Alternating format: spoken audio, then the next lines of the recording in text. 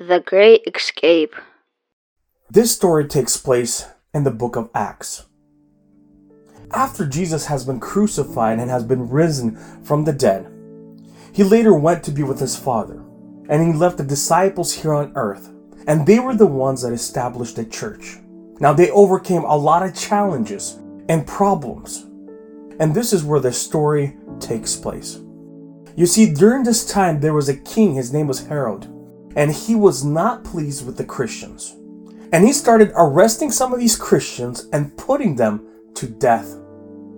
And what he realized was that people, the Jews, they like this. And to please these people, he decided to arrest Peter. And so he arrested Peter, put him into prison, and had 16 guards guard Peter. He was going to wait until Passover.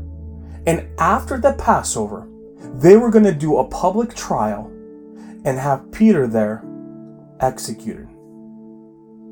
And the night before the public trial, the Bible says that all the followers, the believers of the church, they were gathered together and they were praying. They were praying for Peter and they were praying for a miracle. And the night before this, Peter, who was laying in prison between two guards, fell asleep. And during this night, out of nowhere, an angel appeared, shining and brightening the whole room. It says that he struck Peter on the side and says, "Peter, wake up." And when Peter gets up, all of his chains fall off. Now keep in mind that there are 16 guards, yet none of them notice that Peter is awake and that his chains are off. All of these guards are sleeping. And the angel tells him to follow me. Peter is still confused. You know, the Bible says that he wasn't sure if this is reality. He thought that maybe this could be a dream or a vision, but he decided to follow the angel. And as they tiptoed through the first guards, nobody noticed him. He kept going through the second guards. Still, nobody noticed. Then the Bible says that the gates opened up to the city and they walked out.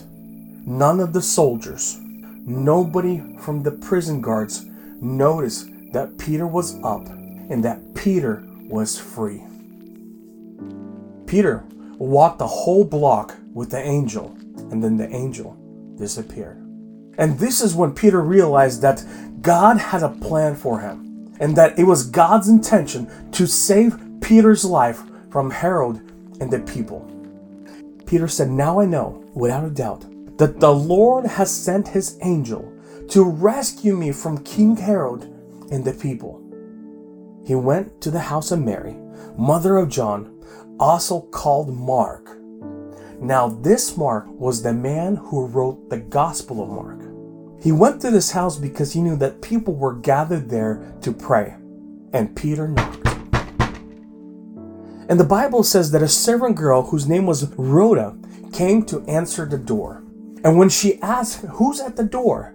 and Peter said, "This is me," she was so excited that she forgot to open the door as she rushed back into the house, telling everybody at the house that, "Hey, Peter is at the door." Now here's what the people were saying. Some of them were saying, "Hey lady, you are crazy."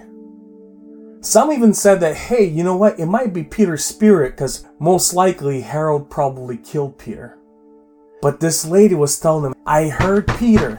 And finally, the whole crowd walks to the door, and as they open the door, guess who they see? They see Peter. These people are excited. They're hugging him. Some of them are crying because God has answered their prayer. And Peter silenced all of them and told them about the miracle that our God has done for him.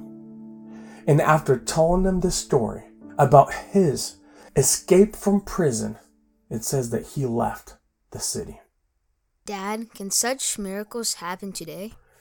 You know, when I was growing up, One of my friend's mother used to tell us a story that happened to her as a child.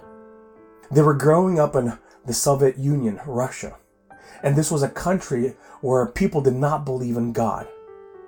Church gatherings were prohibited, and the church would gather in secret. Many of them would come at night to worship together.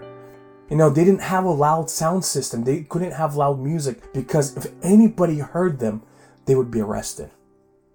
And she said that her parents, they would gather people at the house, knowing that they could lose everything, but because they loved Christ so much, they were willing to take the risk.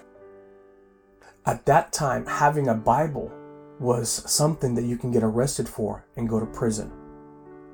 And one day, they had a group of soldiers come in and they said that we're going to search this house. And if we find any Bibles, if we find any Christian literature, you guys are going to prison.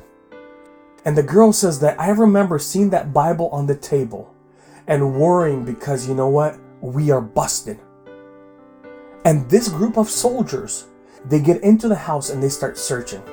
They searched the kitchen. They searched all the cabinets. They picked up the couches. They looked through all the dressers. They looked through everything and they couldn't find the Bible.